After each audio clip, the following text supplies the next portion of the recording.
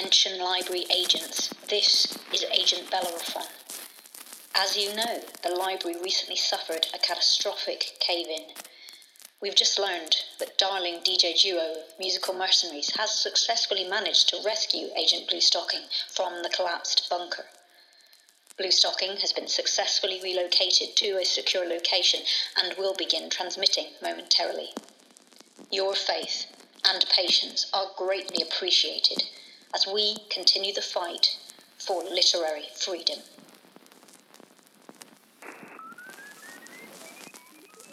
No one here, you can do what you want to do, but you're not that strong. No one here, you can do what you want to do, but you know that's wrong. You can go, you know, and you can go, you know.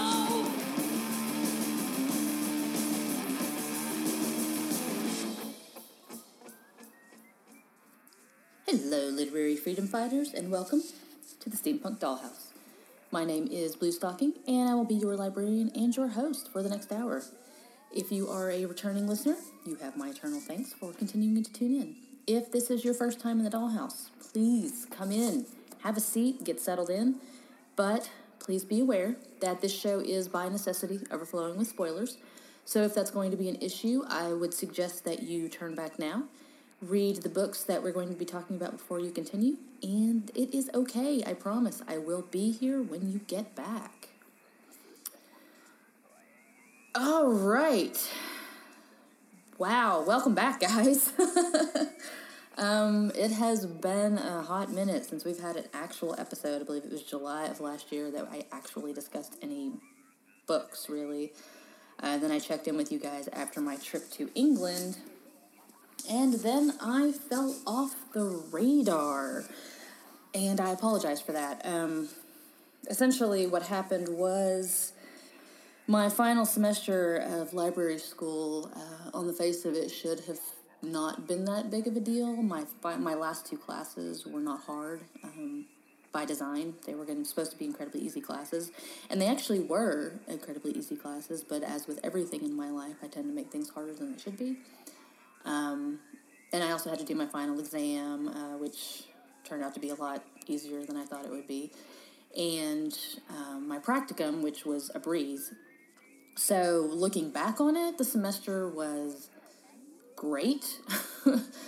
But like I said, I think when I have no stress, I stress over the fact that I don't have stress, and that makes everything worse. But at the same time, I was also taking the GRE in order to get accepted to PhD school, which I have been. I think I posted that on I know I posted that on my personal Twitter. I think I did share that on the Dollhouse Twitter as well, that I have been accepted to the PhD program in rhetoric for spring 2019. So I will actually be starting that in a little over a week.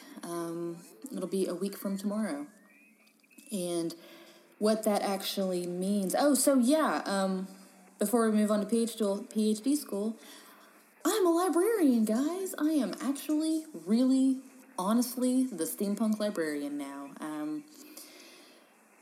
That was, without a doubt, one of the proudest moments of my life. One of the best moments of my life, in a year full of really amazing moments, and it really was. I mean, Mr. Stocking and I stumbled across this incredible, tiny, crooked little house. We got married. I went to England.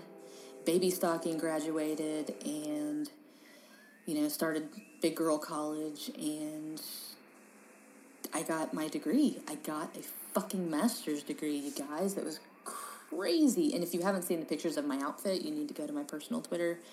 The link is, or my personal Instagram. It's Clockwork Librarian on Instagram. You need to go look at my outfit because it was really awesome. And actually, when I went across the stage, as I'm trying to hold my face together because I'm about to just burst into tears, and whenever we go across and we shake the chancellor's hand, as with our diploma, and she leaned into me and she said, "Those are nice boots." And I'm like, "Thank you," because they're amazing boots.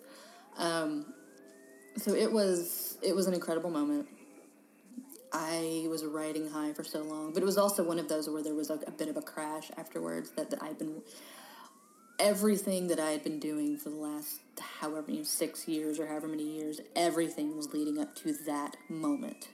The PhD is something else, that's something additional, but the master's degree in library science, that's what it was all for. That's what everything has been for. And it was over, and it was a very, very strange feeling. It was very odd and hard to reconcile it, and I've gotten used to it now, and I'm looking forward to this next phase. And what's going to happen here?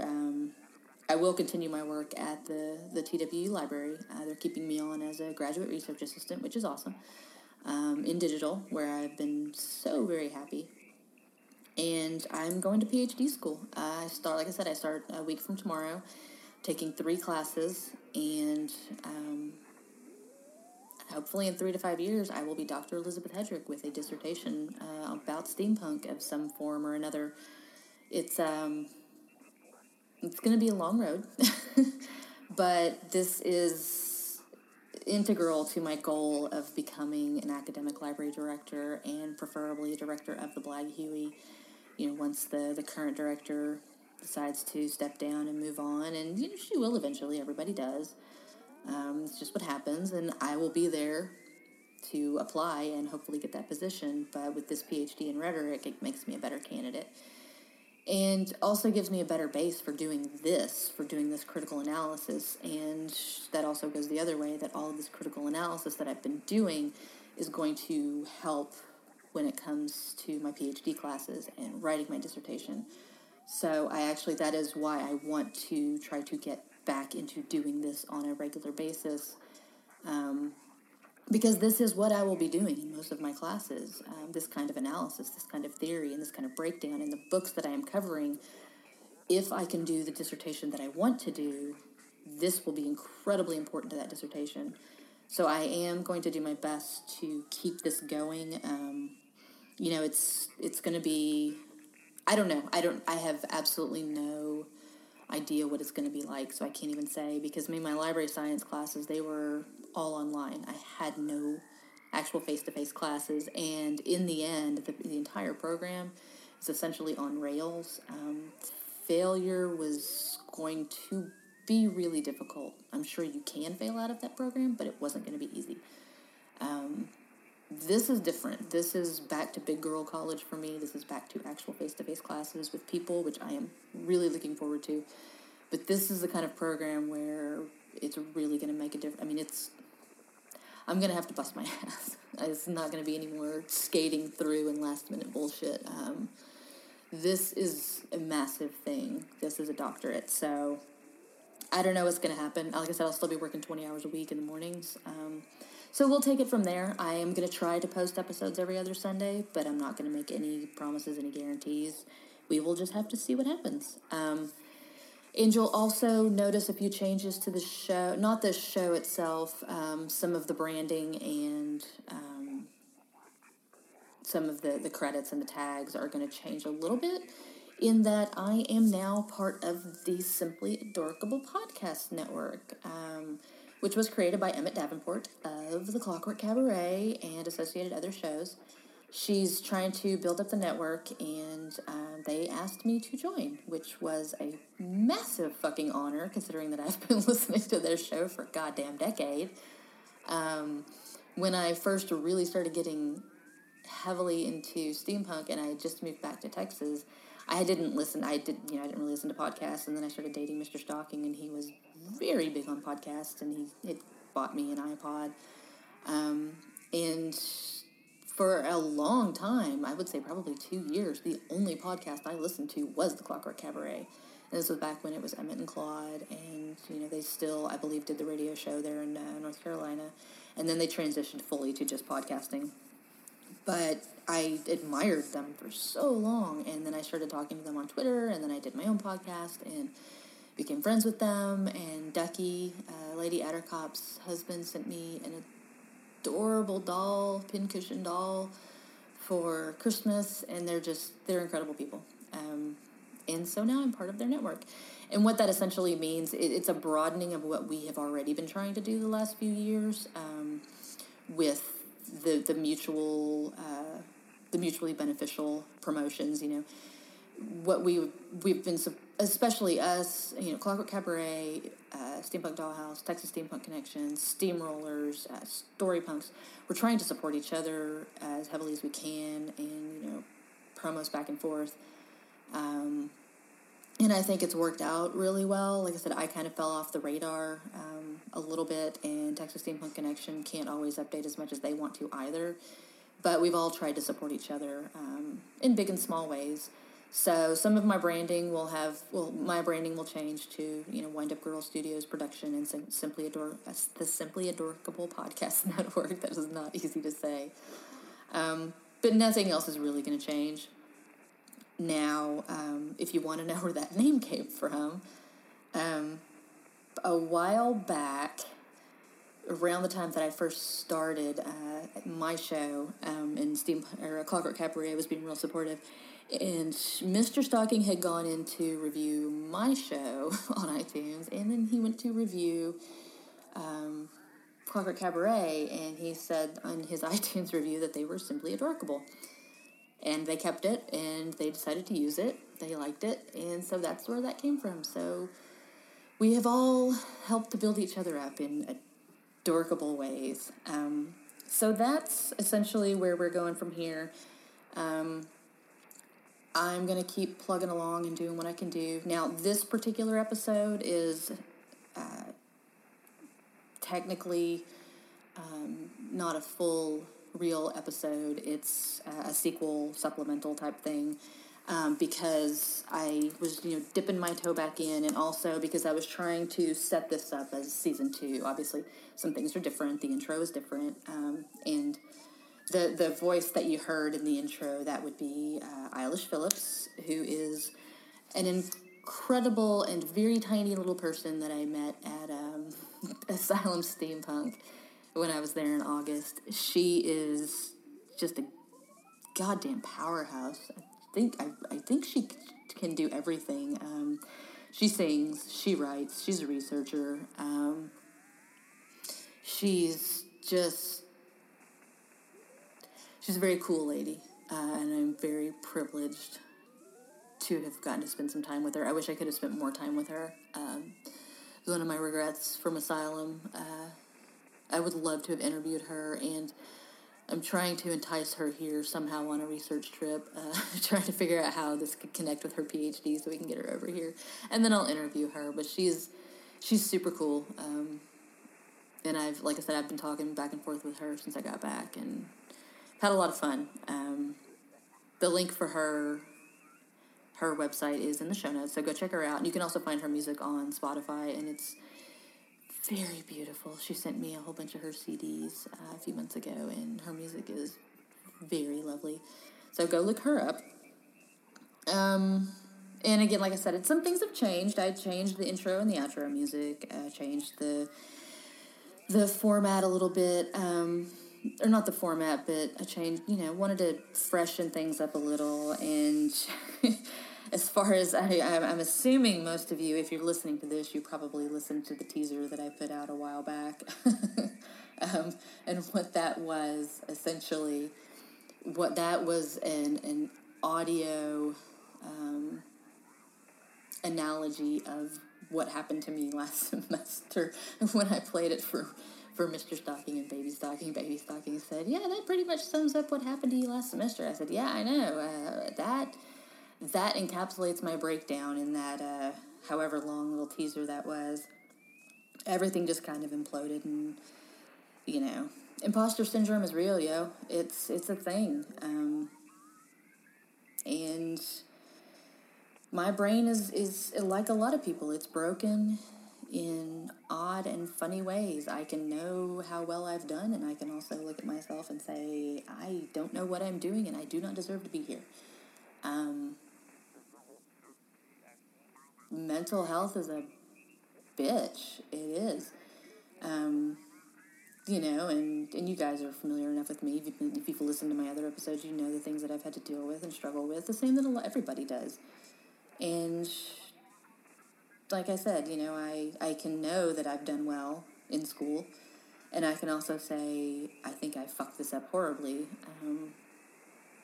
Even though a lot of times my work ends up being pretty good. And I got accepted to, there at the end of the semester, I was accepted to Beta Phi Mu, which is the Librarian Honor Society. And what that is, when you get accepted to that, that is not something you can apply for.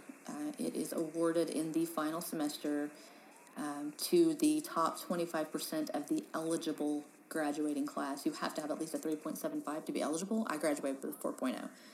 And it was the only honor society. I've been accepted to a bunch of them, non-traditional students and this and that. And, I had the grades and I got accepted to them. And I'm thankful and privileged to have been brought into them. But this was the one that I was working for. This was the one that I had my eyes on, and I got it. And it has inspired a new tattoo that I'll be getting in a few months. I'll post pictures of that when I get it. So that's what's going on with me. And also,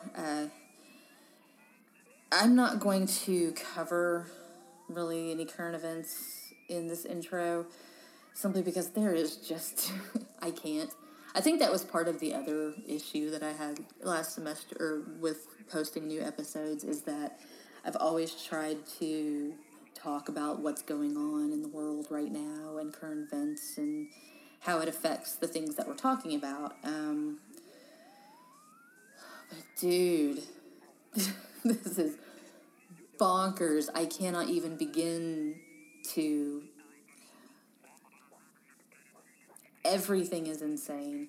Everything is crazy. And I can't... I feel like I need to push restart. I don't know. I don't even know how to go into that. It's nuts. I mean, children dying in cages at the border, and piles upon piles upon piles upon piles of evidence of people doing really bad things in our current administration, and it doesn't change anything. The Me Too movement seems to have lost some steam, but then new allegations come up all the time. I don't know, vaguely saw something about Drake fondling a 17-year-old girl on stage the other day. So, that was weird, and it's like all of these... I think my issue became that all of this stuff is coming out, and more and more and more, every rock that is picked up brings out more, but things aren't changing. Because for all of the old bad stuff that is being brought to light, brand new bad stuff is still happening. It's still going on. Behaviors aren't really changing. And then there's the Louis C.K. thing, where suddenly he's pandering to the conservative. That was crazy. So, yeah, I'm kind of at a loss, and as I was looking at the news and thinking, okay, how am I going to discuss everything that's gone on? There's no way I can. All I can do is babble at you in disjointed, completed sentences about how I don't understand what's happening. So I'm going to cut myself off with that there. There's just no point. And also, because this episode is sequels to books that we've already discussed, I didn't want to try to tie it into anything that's happening now. That's not really important. This episode is going to be a little bit shorter, and essentially it's going to be summaries of the sequels, and what I thought about them and what they covered, and that you should go get them, because these are great authors. So I'm going to wrap up this intro. I have rambled at you guys long enough. Still getting back into the swing of things with this. If you miss any of the old stuff, by the way, let me know, and we can talk about it. You guys know where to find me. I'm on Twitter. I've always told you to come talk to me. Some of you do, most of you don't, but come find me. So we're going to take a quick promo break, and then we will be back and we will get into our very special sequel supplemental and talk about these kick-ass books that came out last year. All right, we'll be right back, guys. I'm a very patient person. A body falls past the window. Whatever. And you put it down and you feel like shaky all over. Both your hands are covered. Immediately peg him as a cogman. So, we've known each other for years. It's Tsumeshi. One of the knives is missing from a garter hilt because it is being pressed to your throat. Damn. We had a... Oh my God! So you took money from him, huh? We talked about this earlier. Innocently attacked by the forces of the American Confederation. Yeah. Are you constantly checking for traps? The Steamrollers Adventure Podcast is available at rigstories.com or on iTunes. You can also get it at Stitcher and Google Play. Right, so today we are discussing 3 books. Rod Duncan's The Queen of All Crows, which is... It's a continuation of the Fall of the Gaslit Empire series that we covered on a previous episode. And this new series, Queen of All Crows, is going to start an entirely new series called The Map of Unknown Things, but it is with the same characters. It's just the further adventures of Elizabeth Barnabas. And then we're also going to be talking about A.J. Hartley's Guardian, which is the 3rd book in the Steeplejack alternative detective series with Unglet in an alternative South Africa. And then we're also going to talk about Rachel Kane's Smoke and Iron, which is the 4th book in the Great Library series. That's the one with where the Alexandrian Library not only did not fall, but took over the world. Now, all of those like I said, these have all been covered in previous episodes. We did, let's see, the Gaslit Empire series with Elizabeth Barnabas, that was covered in episode 8. And then the Steeplejack series, the alternate South Africa with A.J. Hartley, we did that in episode 6. And then the Great Library series was covered in episode 5. So if you want to know specifics about where we're starting from, you'll need to go back to those and listen to those episodes again. I'm not going to do what I usually do, where I go through and do explanations of particular terms and events and ideas that are in the books, because I've already done all that for the most part. These books are continuations, again, of what's already happened, so I don't want to bog down with a lot of explanations. Go back and listen to those 3 episodes, and I'll know if you do. I'll see the numbers. But those will give you a refresher on what's going on here. So we'll go ahead and start with The Queen of All Crows. That was released in January of 2018, and essentially... it's taking place. Now, if you remember, and again, if you don't, refresh yourself. The Gaslit Empire is running analogous. It's roughly the same time as we are in right now. This book takes place in 2012, so it's very close to our own time, but it's a very different world. And it's very similar to the Victorian era. And again, in this world, the International Patent Office runs everything, and they say what technology is allowed out and what is not. And so Elizabeth Barnabas comes back into play because airships are disappearing from the middle of the Atlantic Ocean, and so the Patent Office needs to find out what's happening and why. But they can't operate in territorial waters of their member nations. So Elizabeth Barnabas is the perfect person to send in to investigate. Now, the reason for this is because, if you remember from the previous series, her dear friend Julia, who overcame a lot of misogyny and a lot of issues to become a lawyer, to go to school to become a lawyer. Julia wanted to be a lawyer. And in that world, that wasn't something that happened. So, not for women, anyway. So Julia was on one of these airships heading for New York that was shot down, which is what propels Elizabeth to jump into this and offer herself up to the Peyton office as a spy. Now, the other thing that is happening is that from the previous books, her relationship with John Farthing, the Peyton office agent, who had been chasing her and helping her alternatively, they finally became involved.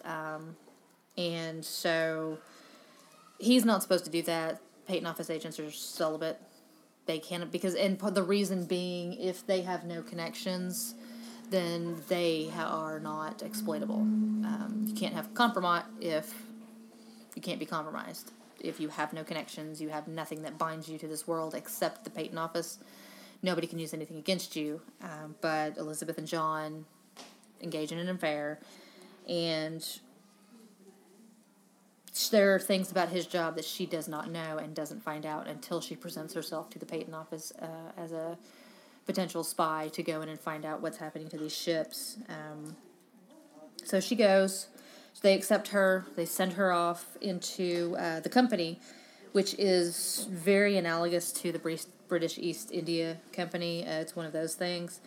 And there is the mothership that's floating around in the Atlantic Ocean. Elizabeth is sent out there in her guise as a man to be the scientific officer. Now, the reason that Julia was on this airship to begin... Oh, and also, yay, airships! You all know how much I love airships. I am a huge fan of the airship, and so to finally have them show up in this series that's a favorite of mine was really exciting. But the reason that Julia has to do this is because she got married. And what happens to her was not an uncommon situation. It's happened to women the world over in previous decades and centuries. Julia was accepted to school to become a lawyer, but as soon as she got married, she became unacceptable, and they were going to kick her out. Now, yes, married male students could remain as students, but not married female students. So Julia and her husband are going to go to New York, where she can continue to study. Things are different there. So that's why she was on the airship to begin with. She was leaving home and Elizabeth and her family and everything she knew to be with her husband and continue to study. So she's on the airship. It gets shot down. Elizabeth goes in.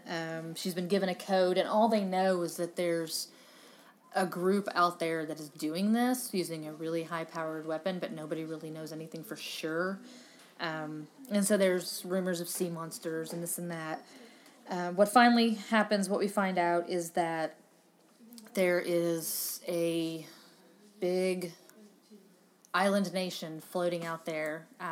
It's called the Sargasso. They're the Sargassons, Sargasso Sea. So they're floating out there. And it's very similar to, if you remember from the China Mieville episode, it's very similar to the island nation of their Armada that was in the second book, The Scar. It's a lot like that. There are differences, obviously. They're both fascinating worlds that these authors have created. Rod Duncan's done a really good job with it. So it's set up a little bit differently. The way that the ships are... hull side up, or I think that's the bottom of the ship, right?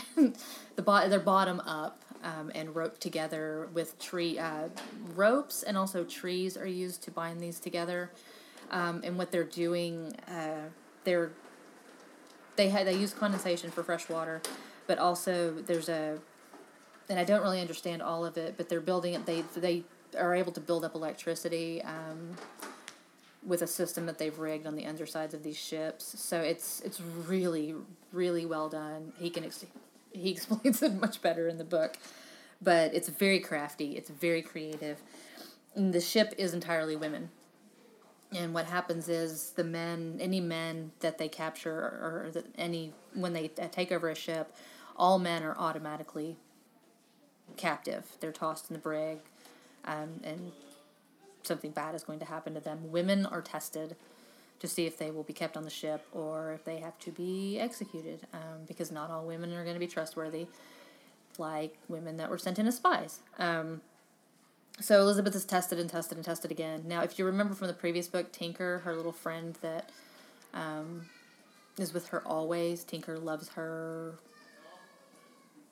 just unconditionally, and he is always with her and following her around. Tinker manages to follow her all the way into the Atlantic Ocean and ends up on Freedom Island with Elizabeth. And so she is left with trying to protect him, and Julia is there. Julia was especially valuable because of her knowledge of the law. But what is happening is, and what we also find out about the Peyton office, I just happen to remember this in my notes, is another thing that you see that is similar to the Scar is the probability casting that they do in that book, where they're not casting fortunes in the future, but they're running probabilities, and that this is the way that this is probably going to happen, and this is the way this is probably going to happen, and they can run many different probabilities to see how the future is going to go. So that is kind of what the Peyton office is doing, and we find out a lot more about them. And again, what they're doing and their control of things is very similar to what we see in the Rachel Kane series that we're going to talk about in a little bit. So back to Freedom Island. What we find out is that Freedom Island began when this ship called the Unicorn was a brothel ship floating in the middle of the ocean, where men would come out, gamble, drink, have women, and finally some of the women had enough, took the ship over, killed the men, and so they started moving outward, pirating themselves, building up this nation, building up this island, this floating island in the middle of the ocean. And men are kept in as much as repopulation needs to happen, and then they are not kept around any longer. And at first we think that maybe they're being killed. What we find out is that they're being sold into slavery to fund the nation, because the nation needs weapons, and a lot of them are getting from Patagonia, and Patagonia needs men to work the mines, so the men are being sold into slavery. So these women that freed themselves from bondage, from sexual bondage and from sexual slavery, are now have turned the tables and are using men for it would still be sexual slavery. They're using them for reproductive purposes and then selling them off to Patagonia and other places in order to fund what they are trying to do. Because again, we have the idea that men are terrible in the bane of the world, and we need to just get rid of them and start all over again. And we're going to come back to that in just a second. Now, one of the few issues that I had always had with Rod Duncan, with the previous books, was the lack of color, the distinct lack of color. And some of that can be attributed to it just being British, but not necessarily. But he has handily overcome that with this island nation that is just full of women from everywhere and every walk of life. It's just a plethora of it's diversity island, and I'm not saying that in a facetious way. I'm not saying that in a mean way.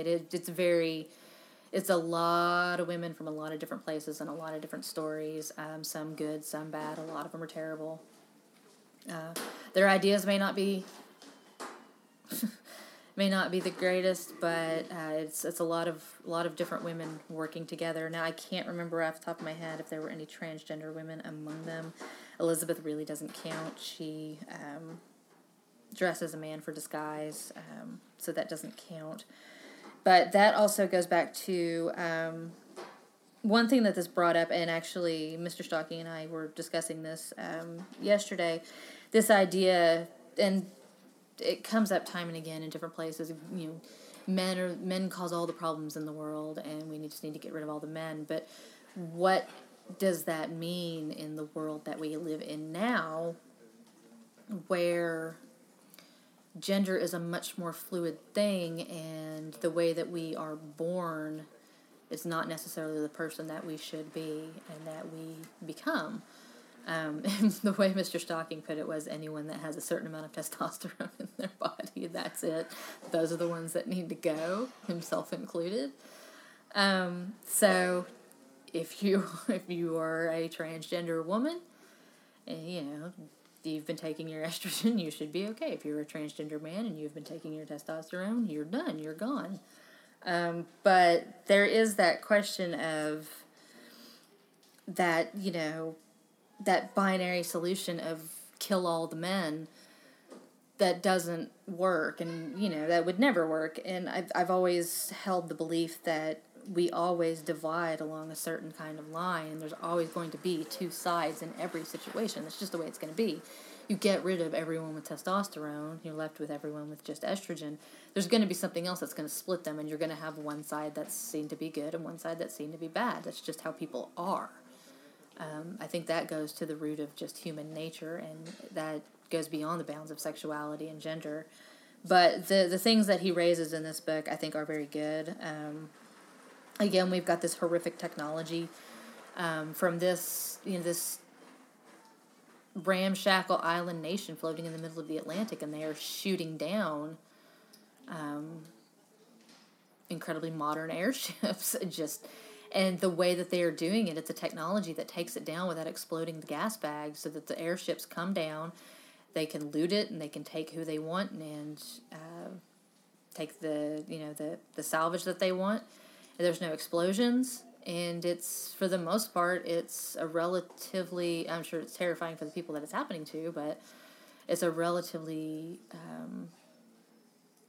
non-deadly way to do it, and I thought that was really interesting. But yeah, airships was awesome, and we have the usual theme of technology run amok, which is something we see over and over and over again in all of these books. So I thought it was really well done. I like to see the continuation of Elizabeth's story. I think she is a fascinating character, and especially her relationship with John Farthing. And I know I've talked about before, one of the issues that I have with men writing female characters is especially cis men writing female characters. It's just, look, there are examples all over Twitter. There are some horrific things that happen, especially when it comes to sex scenes. But he did a really good job. I was very pleased. I was not ooked out in the slightest. There was no awkwardness or uncomfortable feelings reading the passages between Elizabeth and John. So it was really well done. And like I said, it just brings up the idea of, especially with the two women, the cousins, the granddaughters that are nominally in charge of Freedom Island, Gwyneth and Sean, and the warlike one and the more peaceful one, and the one that turns out to be a murderer, and what way is better? Because Elizabeth talks about how, the one wants to create war and, nation against nation, and is that better to, is the death toll better, or is, the other one's idea, the other one wants to compromise and create peace, and little by little her compromises and, peacemaking will whittle away everything that the nation has. So what is better? What is a better choice? And that's when we talk about Donald Trump, notwithstanding, because he's a terrible, terrible president, and there's nothing.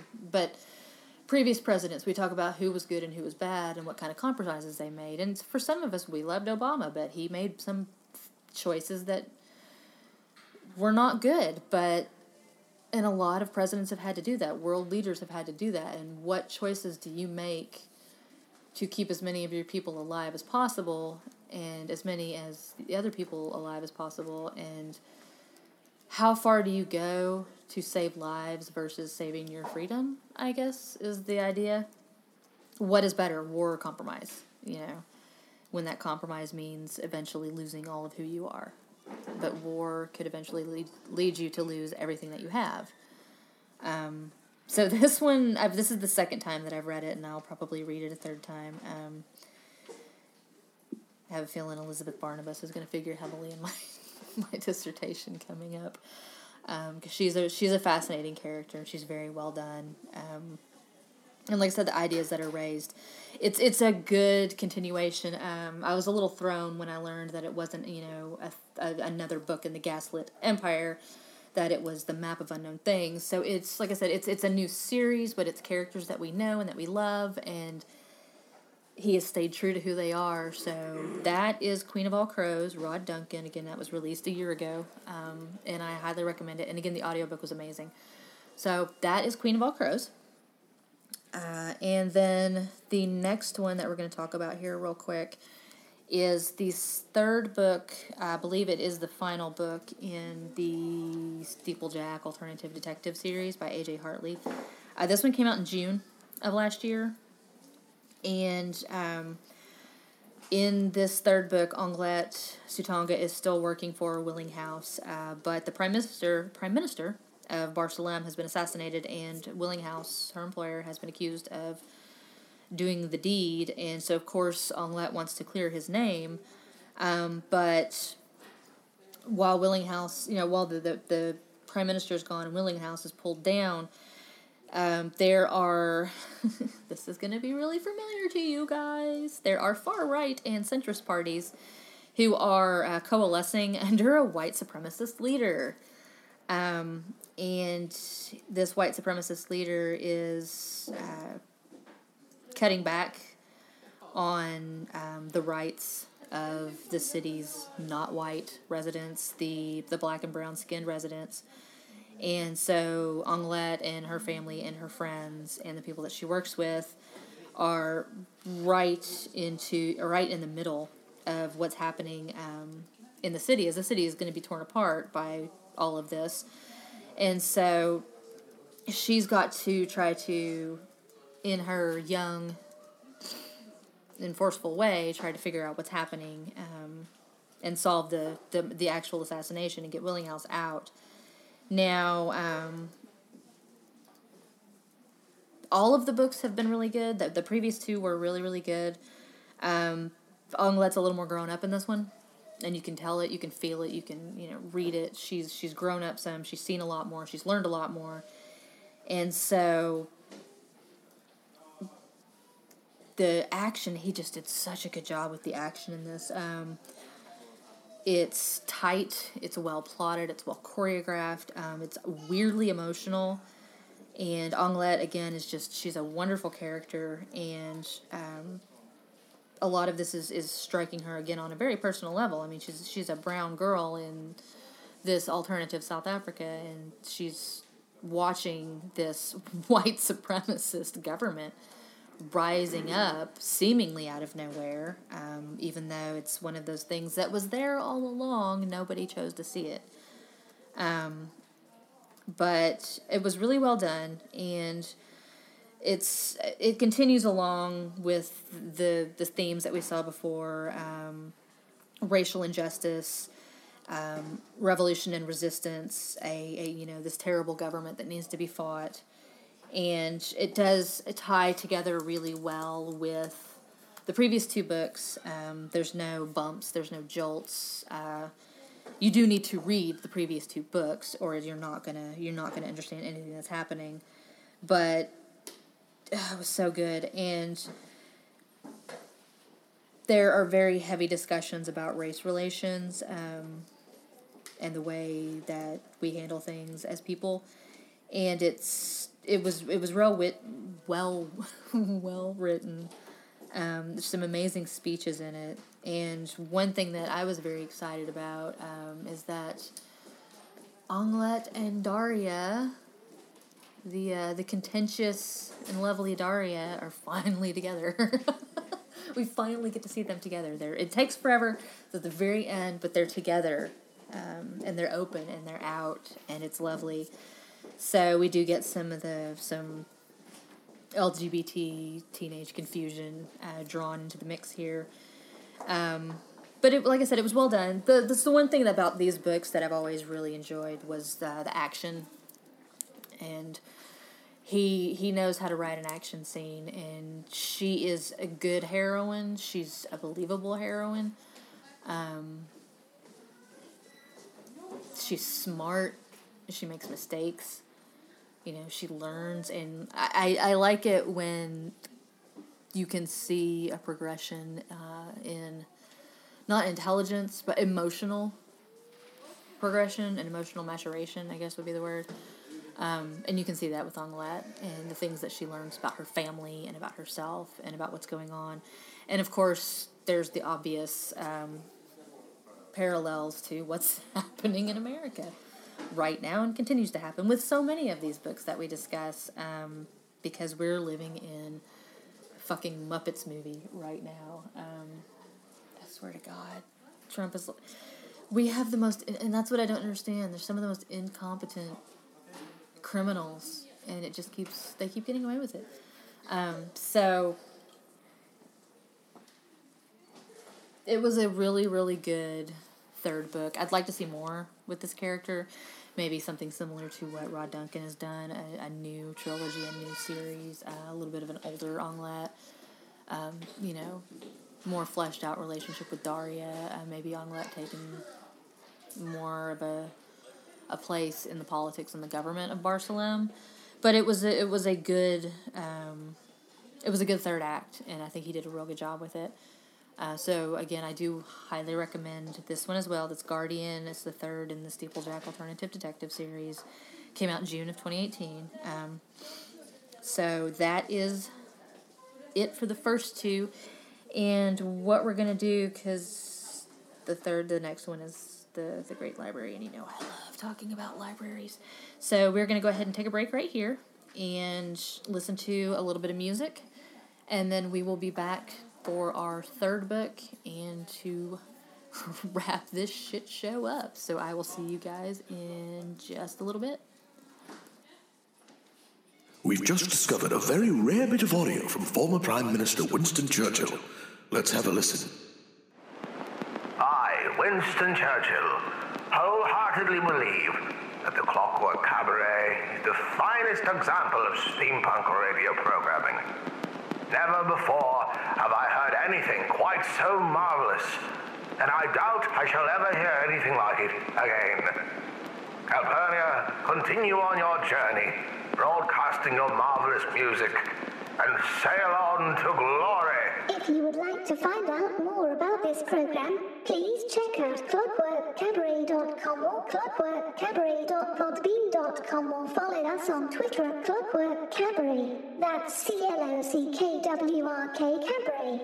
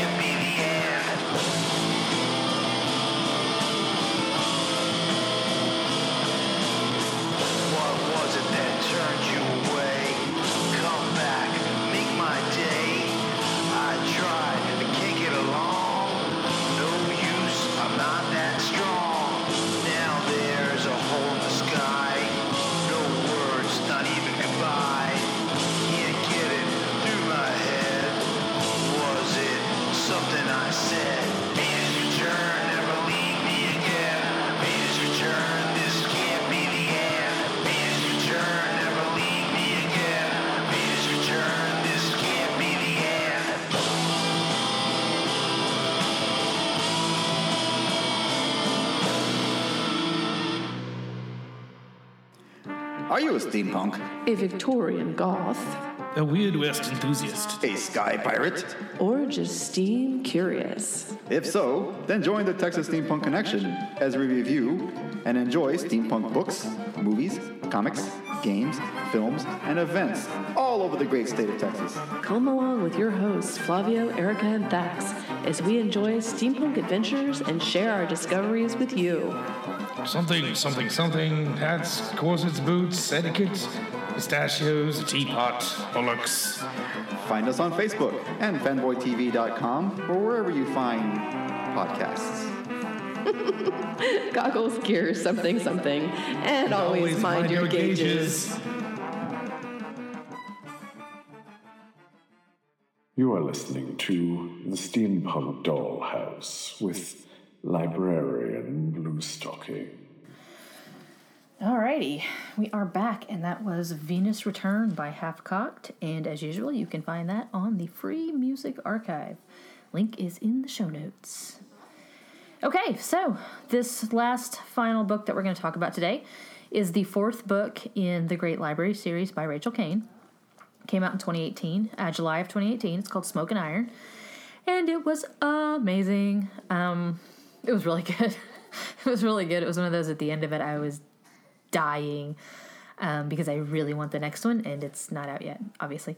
I'm guessing this upcoming summer. I'm not sure. So, yeah, it was really good. Again, this is one of those series where you really need to listen to the previous episode because the Alexandrian Library never fell. It took over the world. And much like the Peyton Office in the Gaslit Empire books, the Alexandrian Library decides what people will have access to and what they won't. And what we found out in the previous series and what causes so much trouble is that people keep trying to invent the printing press and the Great Library keeps putting it down because that kind of free exchange of ideas is just anarchy, and, that's crazy. So we have these young people, librarians in training, who find out about the real library in the library and what's happening.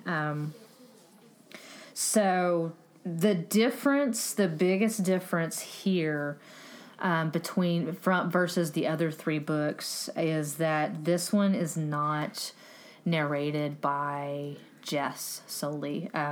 We are moving among all of the characters, Kalila, Glyne, Thomas, Dario, all of them. We're moving among characters.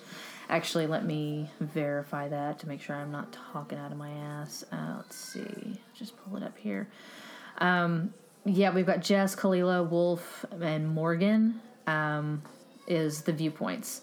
So it moves between them. Each chapter is one of those four characters. And it does get confusing at some point because if you remember at the end of the third book when Jess and his brother traded places, his twin brother, they traded places.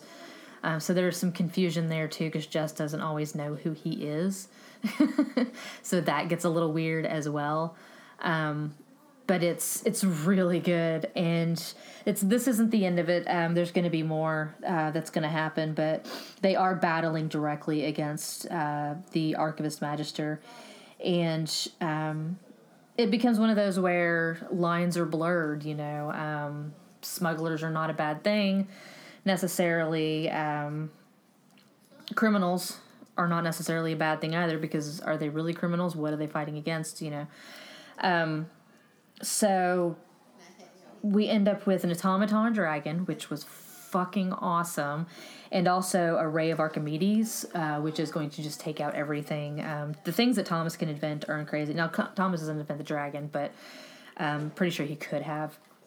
So there's some crazy stuff that's going on, and they're able to move around to the different library outposts, the different daughter libraries, and start trying to turn people to their side and show them what is actually happening and what is going on in the library, and that they have not been serving the library all these years. They've been serving these factions within the library, and how free exchange of ideas is not a bad thing. So we learn a lot more, and it was really well done. It does, like I said, it gets confusing. The back and forth with the different characters, it can get a little confusing, but I actually liked having everybody's viewpoint for once. I thought it was interesting to see what's going on, because Kalila is an incredibly admirable character, but we've only ever seen her from the outside, from Jess's opinion and Jess's point of view. To have a fully fleshed out Kalila and see who she is and what she thinks and what she feels. That was nice. That was good. And, just the beautiful relationship between Santi and Wolf. I love them so much. And all I want is for them to be happy, and I don't think that they ever will. And, the relationship between Kalila and between Kalila and Dario. I could not remember his name for the life of me, and it's right in front of me. Kalila and Dario. And again, it covers the things that we've talked about before about forced breeding programs, and how in their attempt to make sure that the obscurists continued to be born, they are essentially breeding them out of existence. They've taken these people and locked them away in towers and forced them to breed, but they are not. They're making weaker and weaker and weaker obscurists. It's not working. Pro tip: eugenics doesn't work. So we've got the eugenics idea, and this the biggest. I think that's why I love these books so much, is because of this the idea that knowledge must be controlled. That it can't be, that this kind of knowledge and this kind of freedom in the hands of the common man would be a bad thing, because it's still an idea that we see today, and there is, to a certain extent, you can understand. Knowledge needs to be free, but what people do with that knowledge, even if we don't agree with it, they need to be allowed to do it. It's a hard thing to reconcile in my brain, especially as a librarian, that this free exchange of ideas needs to happen. But even if you don't agree with the way people use it, if you're from Texas, you know who Alex Jones is. We all know who Alex Jones is. He's a terrible human being.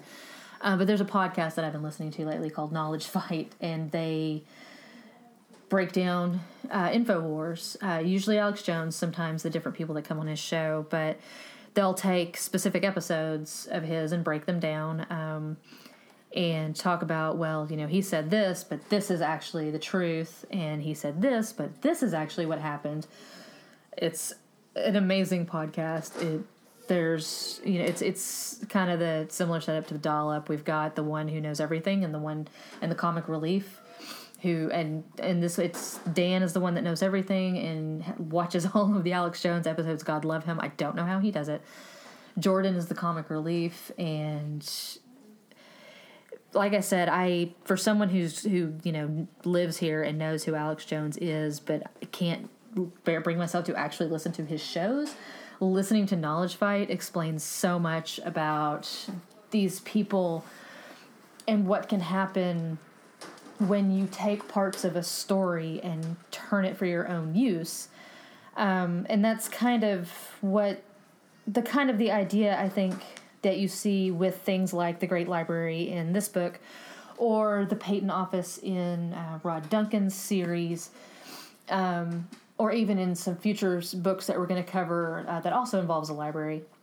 Any of these books that we've talked about, or even the China Mieville, with the governmental secrets, keeping things back that they think that people can't handle. Any of these ideas where when you keep things back, you create conspiracy. When you don't let people have knowledge, you create conspiracy. When you just give them dribs and drabs and you create revolution, the more you keep back, the more you make people want to know, and it creates these things. And sometimes revolutions are good, and sometimes revolutions are not good. And in the case of Smoke and Iron and the Great Library series, obviously this revolution is good. It needs to happen. But it's something that could have been easily avoided had they just allowed the printing press to go forward when it was first invented within the continuum of the story. That's where all of these problems came from, because a certain group within the group wants to keep hold of knowledge. So I guess where my rambling is going here is that the general idea, it's not up to us to decide who gets to know things. Just because we may not like what they're going to do with the knowledge. What is up to us is how we handle the effects of that dissemination of knowledge. So the library trying to control who learns what and how and when, that doesn't work, because it just it's tailor-made to create problems. the better thing is to let the knowledge get out there, to give people the knowledge that they need and, that they want. And when they do the wrong thing with it, course correct. That's not that hard. I don't know. Like I said, my thoughts are really disjointed right now. Taking 3 different books and putting them into one episode probably wasn't the best choice, but I wanted to cover all of them, and because I felt it was important, because we've talked about them before and they are all of series that I love so much, that I wanted to discuss all of them, that each of them wasn't enough to do one full episode. But the ideas in all of them are very similar in that hidden things create problems.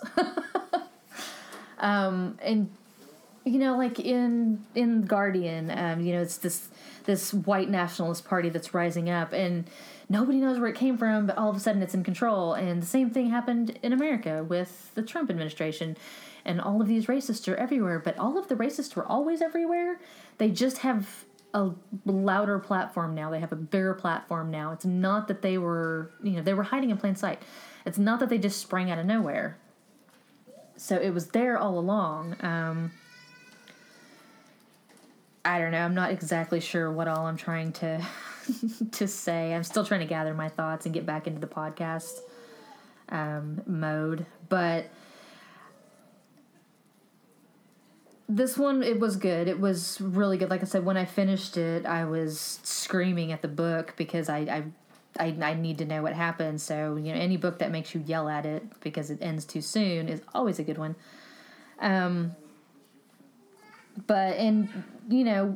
We love a hero story, but I think it's also what I like about it is that the heroes and the villains are, with each of these books, the heroes and the villains, it is muddy. There is no clear cut. Who is right and who is wrong, and who is to say who is right and who is wrong. And that also is one thing. Clearly, obviously, the white nationalists in the last book are wrong. That's not what I'm talking about. But people that, the thieves and the smugglers and the pirates and the poor and the downtrodden, and there are gray areas everywhere. We have to stop seeing the world in black and white, and I think that's what all of these books speak out so clearly. With the first one, The Gaslit Empire, but with the Queen of All Crows, this idea of men versus women, this age-old idea of men versus women, and that is becoming very quickly becoming a moot point. It's not a valid argument anymore because gender identity has changed so much, and that is good. We can stop these idiotic discussions of men versus women and who's better and merp, herp, derp. It's an old and useless and illegitimate. It was never a valid point to begin with. It's completely illegitimate now. It needs to be about people, not about gender, just like we see in the second book where we have this white nationalist party rising up, and it shouldn't be about the white citizens of Barcelona or the black and brown citizens of Barcelona. It's about what's best for the city. And having, white nationalists in charge that are curtailing the rights of a majority of the city, that is bad. It should not be. The best thing for any nation is not going to be a raising up of one nationality or one race or one gender over another. We need to work together. And, with Smoke and Iron, it's a little different. It's a diverse group of people fighting against this monolithic library. But again, that also does go back to Queen of All Crows, where we have the monolith of the patent office and the things that they are trying to protect. So all of these books do follow along very well with their predecessors. They fall right in line. They are smooth continuations.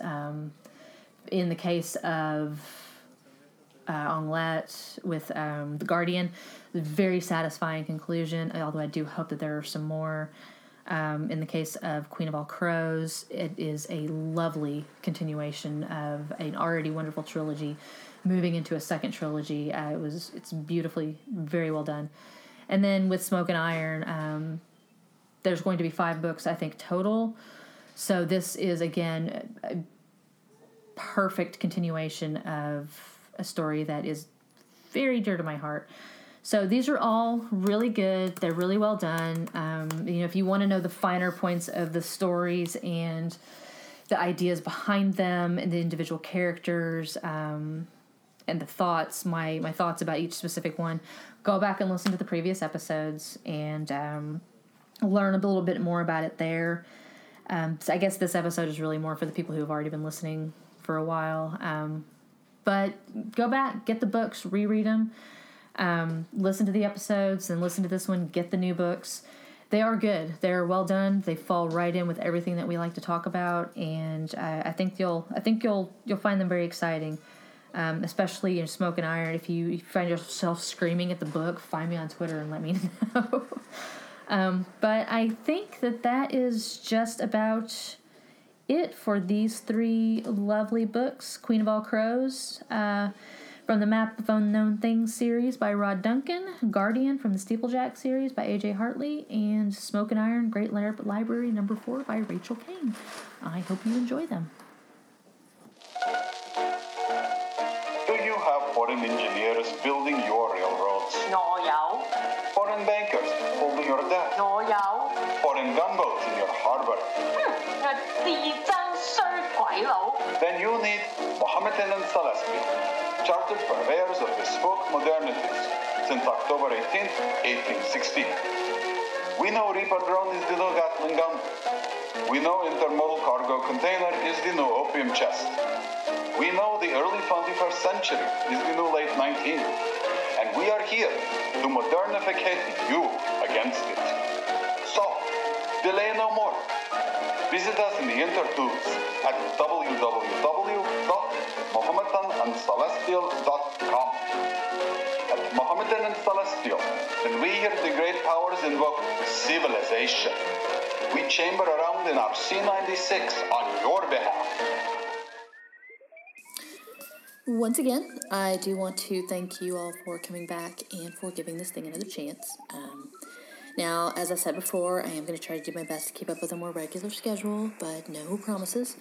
And also, one other thing to explain about that, I have an issue with jumping from project to project, and in the end, this podcast, for me, is no different than any of the other 10,000 projects that I have, in that I love them all, and so I always come back to my projects, even if it does take me a while. So have faith. I may wander off here and there, but I will always be lurking and waiting somewhere in the corner. I just restarted the eponymous Dollhouse after several years of letting that sit in a basket, so I will always be around. There may be some months in between, but keep looking for me, and I'll pop up when you least expect it. And just to toss this out there, if you would like to see a sampling of some of the other projects that were keeping me sane while I was slashing through the last semester of library school, I do have an Etsy store now. And the link is in the show notes. It's called Blues Junk Shop. I do better when I keep my hands busy, and stuff started stacking up around here, so I started selling it on Etsy. There's junk journals and little vignettes or shadow boxes and 5x7 art cards and things like that. So go take a look. And as usual, if you have a podcast you'd like to promote with us or a song that you would like us to play, you can contact me at steampunkdollhouse@gmail.com. And with that, we're done. We will see you in a few weeks for the much-promised and long-awaited episode, Eve of Zombie Destruction, or Why Nothing Ruins War Like the Rising of the Dead, with Justina Ireland's Dread Nation.